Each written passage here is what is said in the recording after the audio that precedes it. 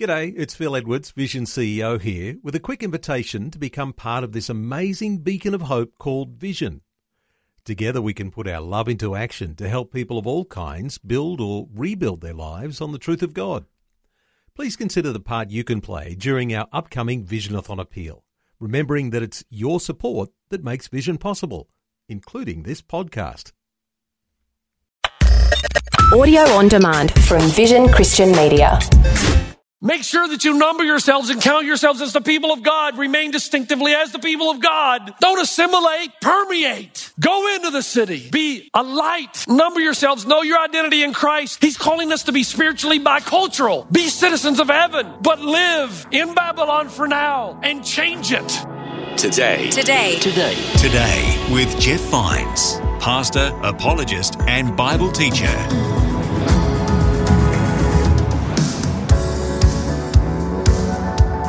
Hello, my name is Bill and welcome. This is Today with Jeff Vines. Whose kingdom are you really building? That's Pastor Jeff's question for us in the message today. If you've missed any of this Revelation series, you can find all of the episodes wherever you listen to your podcasts.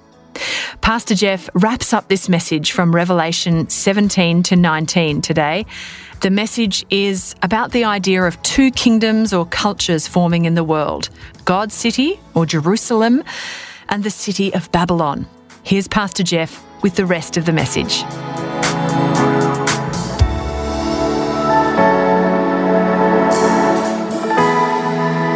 People come from everywhere to see our little covered bridge. And my friends and I would walk down to Doe River, the waters that would flow under the bridge, and we would skim rocks when I was a boy. Perfect place to skim rocks. We'd see who could skim a rock the farthest and the longest. But I was thinking the other day that we never really got in Doe River. I never really knew how deep it was. We skimmed everything.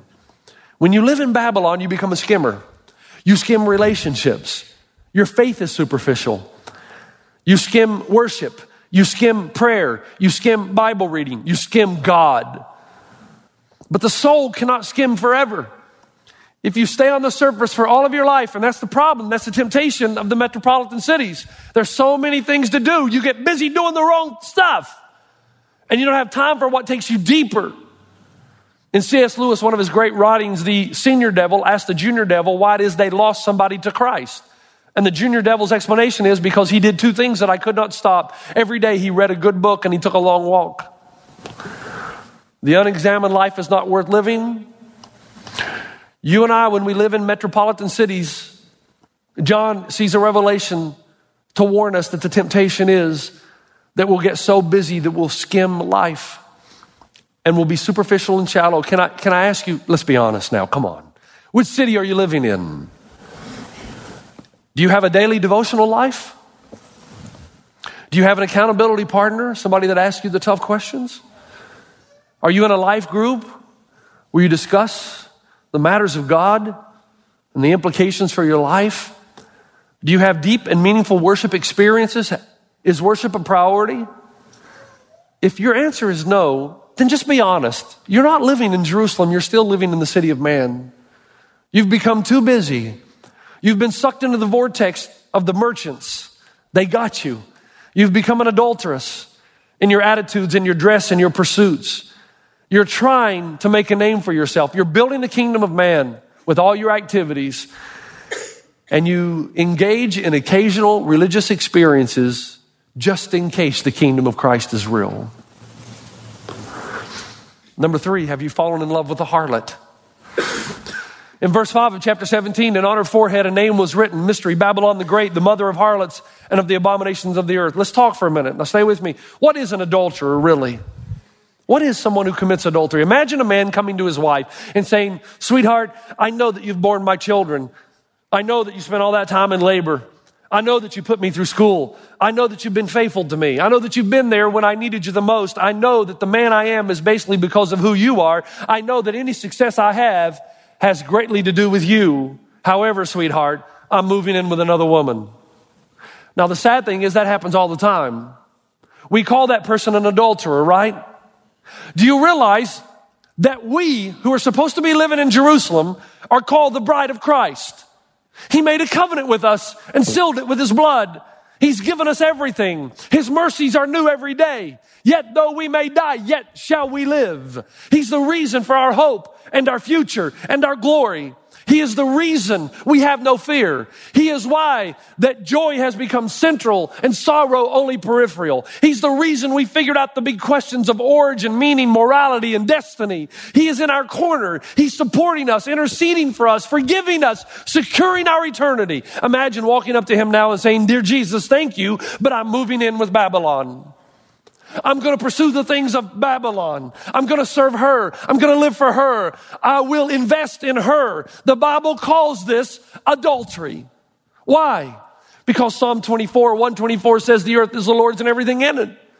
Because James 5:17 says that every good and perfect gift is from above. Because John 3:27, in the words of Jesus, a person can receive only what is given them from heaven. The Bible says everything you have, all your resources, all your gift, talents, and ability given to you by God. Therefore, if you spend your time building your own city and conforming to Babylon and ignoring Jerusalem and helping people in Babylon find their way, people far from God come near to God. If you're using your resources to build a name for yourself, to get more and more wealthy, to build bigger and bigger barns, that's adultery. You're cheating on the groom. We are the bride of Christ. In fact, in Revelation 19:7, let us rejoice and be glad and give him glory. For the wedding of the Lamb has come, and his bride has made herself ready. But look at how we made ourselves ready. Verse 8, it was given to her to clothe herself in fine linen, bright and clean. For the fine linen is the righteous acts of the saints.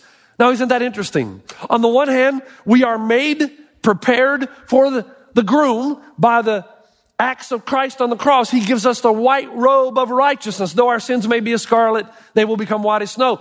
But there's a cause and effect here. This is what we seldom talk about. The Bible seems to indicate that the person who's truly experienced salvation by grace through faith is actually going to have some righteous acts in their lives. You're going to know them by their fruits, by the way they live. So whether you're a teacher or a pool builder or a doctor or a plumber, construction worker, dancer, artist, actor, actresses, financier, whatever you are, those living in Jerusalem live by this code, that he who sows sparingly will also reap sparingly, and he who sows bountifully will reap bountifully. Those who live in the city of Jerusalem, they recognize everything's been given to them by God, and their primary passion is to invest it in the kingdom that lasts forever. I had an elder in New Zealand. He worked for Air New Zealand. And every time he got a promotion, he would come to me and say, "Pastor Jeff, got another promotion." I say, "Man, that's fantastic." He goes, "Man, you know what that means?" I say, "What does that mean?" He says, "That means I can invest more in the kingdom of God." Every time he got a promotion, he didn't spend it on himself. He gave it away. He never built a bigger house. He never drove a nicer car. He lived in the place he had lived from the time he had been married. And every time God blessed him with more, he gave it away. Why? Because he was living in the kingdom of Jerusalem. And he knew that everything he had belonged ultimately to God. And when you live in Jerusalem, your primary passion is not to build your own kingdom or make a name for yourself. Your primary passion is for those who are far from God to come near. And if you're a person that loses no sleep over a slim harvest, it's because you're living in Babylon, not Jerusalem. While those who are living in Babylon live by this code. James chapter 4, look what he says. You ask and do not receive because you ask amiss, that you may spend it on your pleasures. And then look at the next verse. We seldom read it. Adulterers and adulteresses. Wow. Why would it be adultery if I take what God gives me when I pray and spend it on my own pleasures rather than investing in the kingdom of God? Because he is my first love. My love is him and his purposes coming to fruition in my life. Can I just take a moment to speak to you parents, since we're emphasizing shift students? You cannot raise your children in Babylon and expect them to live in Jerusalem. They see how you spend your money.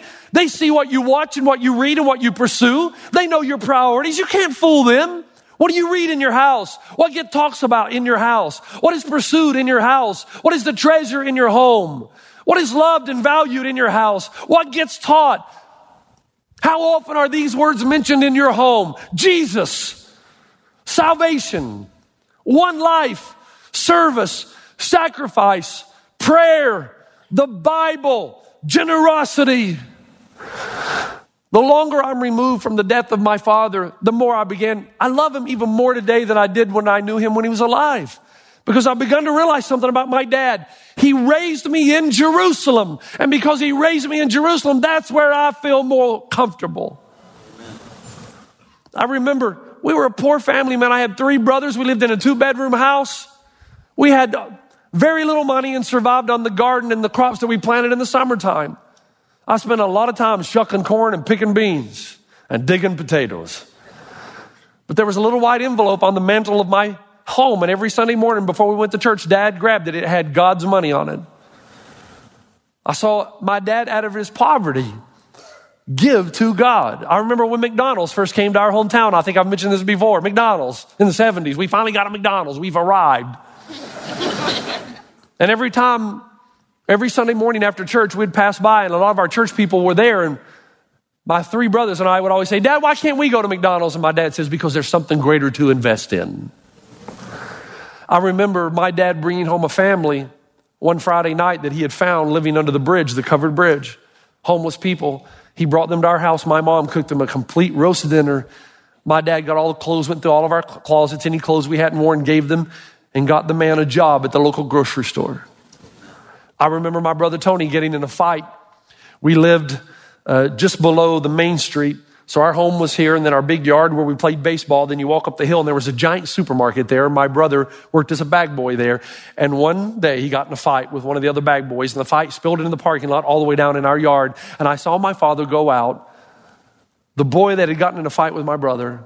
I saw my dad go out and sit him down on the front porch and take a cold cloth, and wipe the blood off his nose, give him a little back rub massage and calm him down and say, now you 2 boys, knock it off. And then this guy comes in and my mom feeds him a meal. Those are my parents.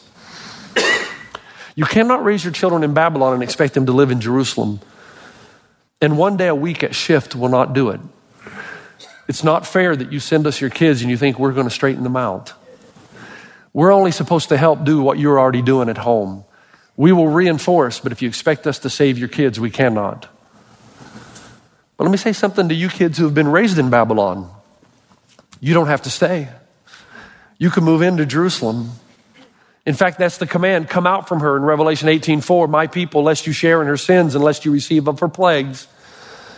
If your parents raised you in Babylon, Christ can break the chains. He can stop the cycle. He can set the captives free. He can bind the brokenhearted. You don't have to live in Babylon. Come on over to Jerusalem. When I was playing high school basketball, again, we were playing our in-state rivals, and it was one of those games where I was being double, triple teamed, but I pulled a Kobe, and a Kobe means I just kept shooting. And so finally, about midway through the second quarter, I thought to myself, wait a minute, if there are 2 or 3 guys guarding me, somebody must be open. So I got this novel idea, pass the ball. And I passed the ball and we started scoring. Coach Carver called a timeout. When we came over, he said, Vines, I saw that. I said, what? Your eyes opened. The light bulb came on, didn't it? And I said, what are you talking about? Vines, pass the stinking ball. Right? For those of you who've grown up in Babylon, get out of the stinking city. It's not going to give you what it promises. I promise you that. Live a life of sacrifice and generosity, and for a purpose bigger than yourself. Have you fallen out of fear of God? In verse 5 of chapter 19, and a voice came from the throne saying, give praise to our God, all you his bondservants, you who fear him, the small and the great. Revelation is going to tell you that praising God is not merely raising your hands in worship, but praising God truly is obeying his word. Those who live in Jerusalem fear God. That is, they recognize his voice. They listen to his voice. They go far beyond just knowledge of the word into doing the word. In Jerusalem, you live by the word of man. Sorry, in Babylon, you live by the word of man. It's bound to happen. In Jerusalem, you live by the word of God. Sooner or later, you got to make up your mind, and you just can't say it. You actually have to make a change. In Revelation 19, we meet the rider on the white horse, and I saw heaven opened, and behold, a white horse, and he who sat on it was called what? Faithful and true. His word is faithful and true. Revelation 19:13, he is clothed with a robe dipped in blood, and his name is called the Word of God. They keep his word. In Jerusalem, you live by the word of God. In Babylon, you live by the word of man.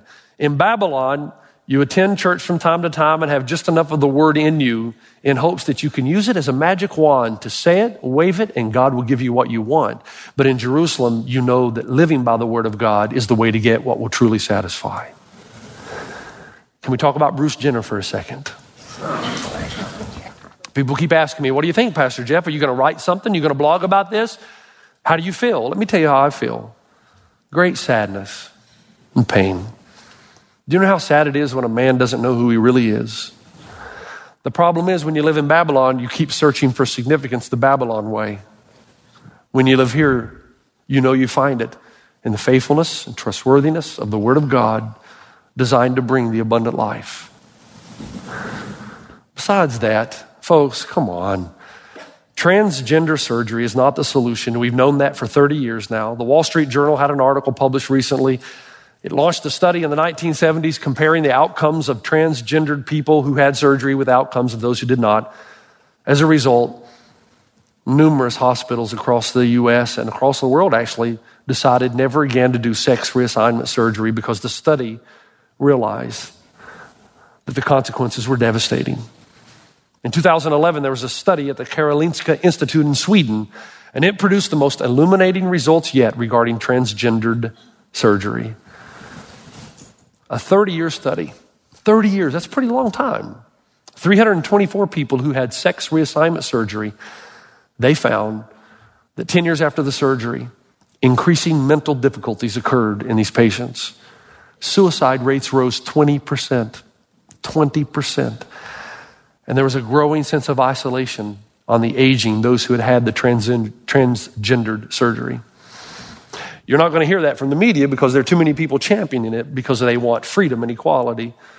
But controlled and follow-up studies have documented, scientifically speaking, that those young boys and girls who were tracked by Vanderbilt Hospital and by London's Portman Clinic, who began to have transgendered feelings when they were simply left alone, 80% of them spontaneously lost those feelings and returned to who God made them to be.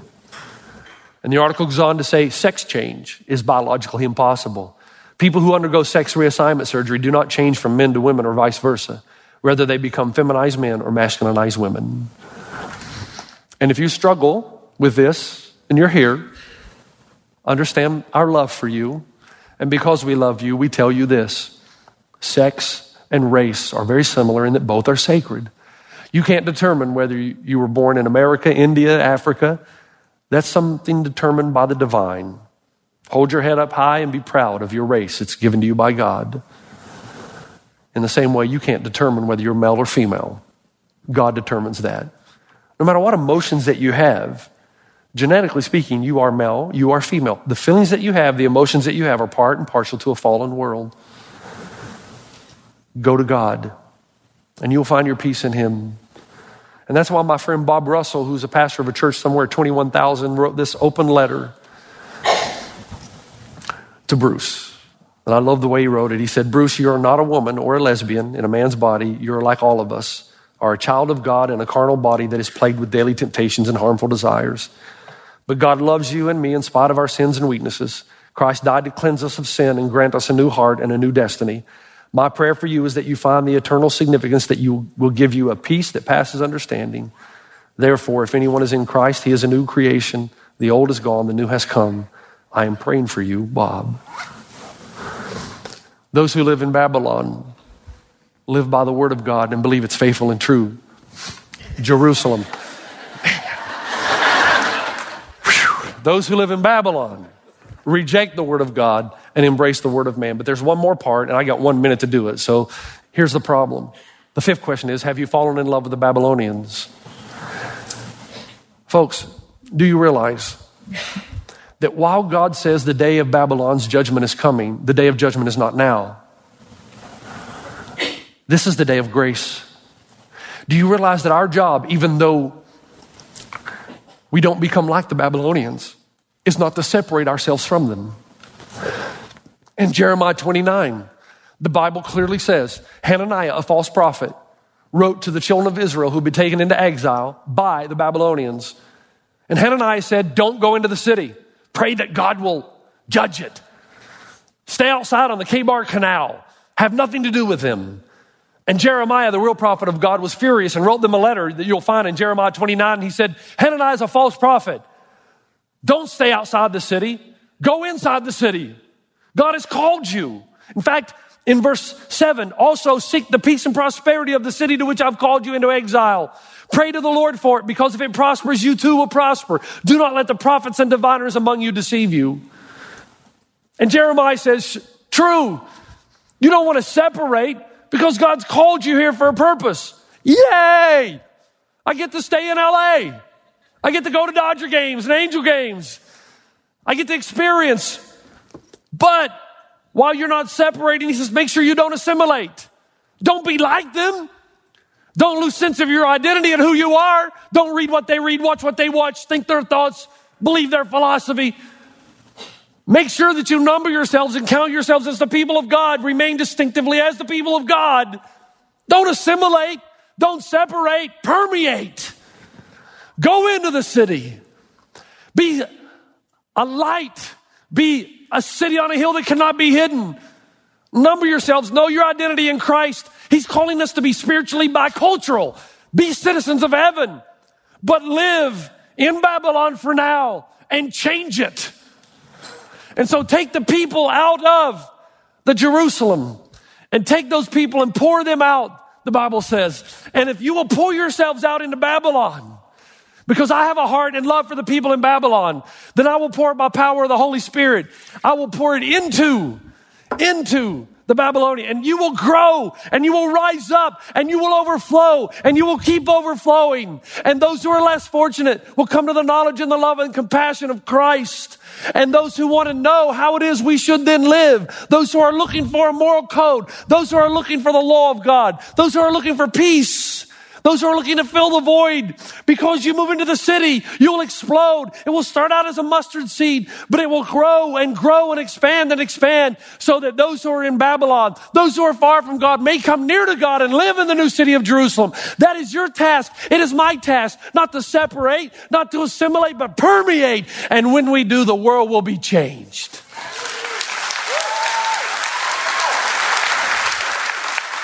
So go. Go to Dodger games if you're holy and righteous. Angel games if you struggle with sin. Do what you have to do.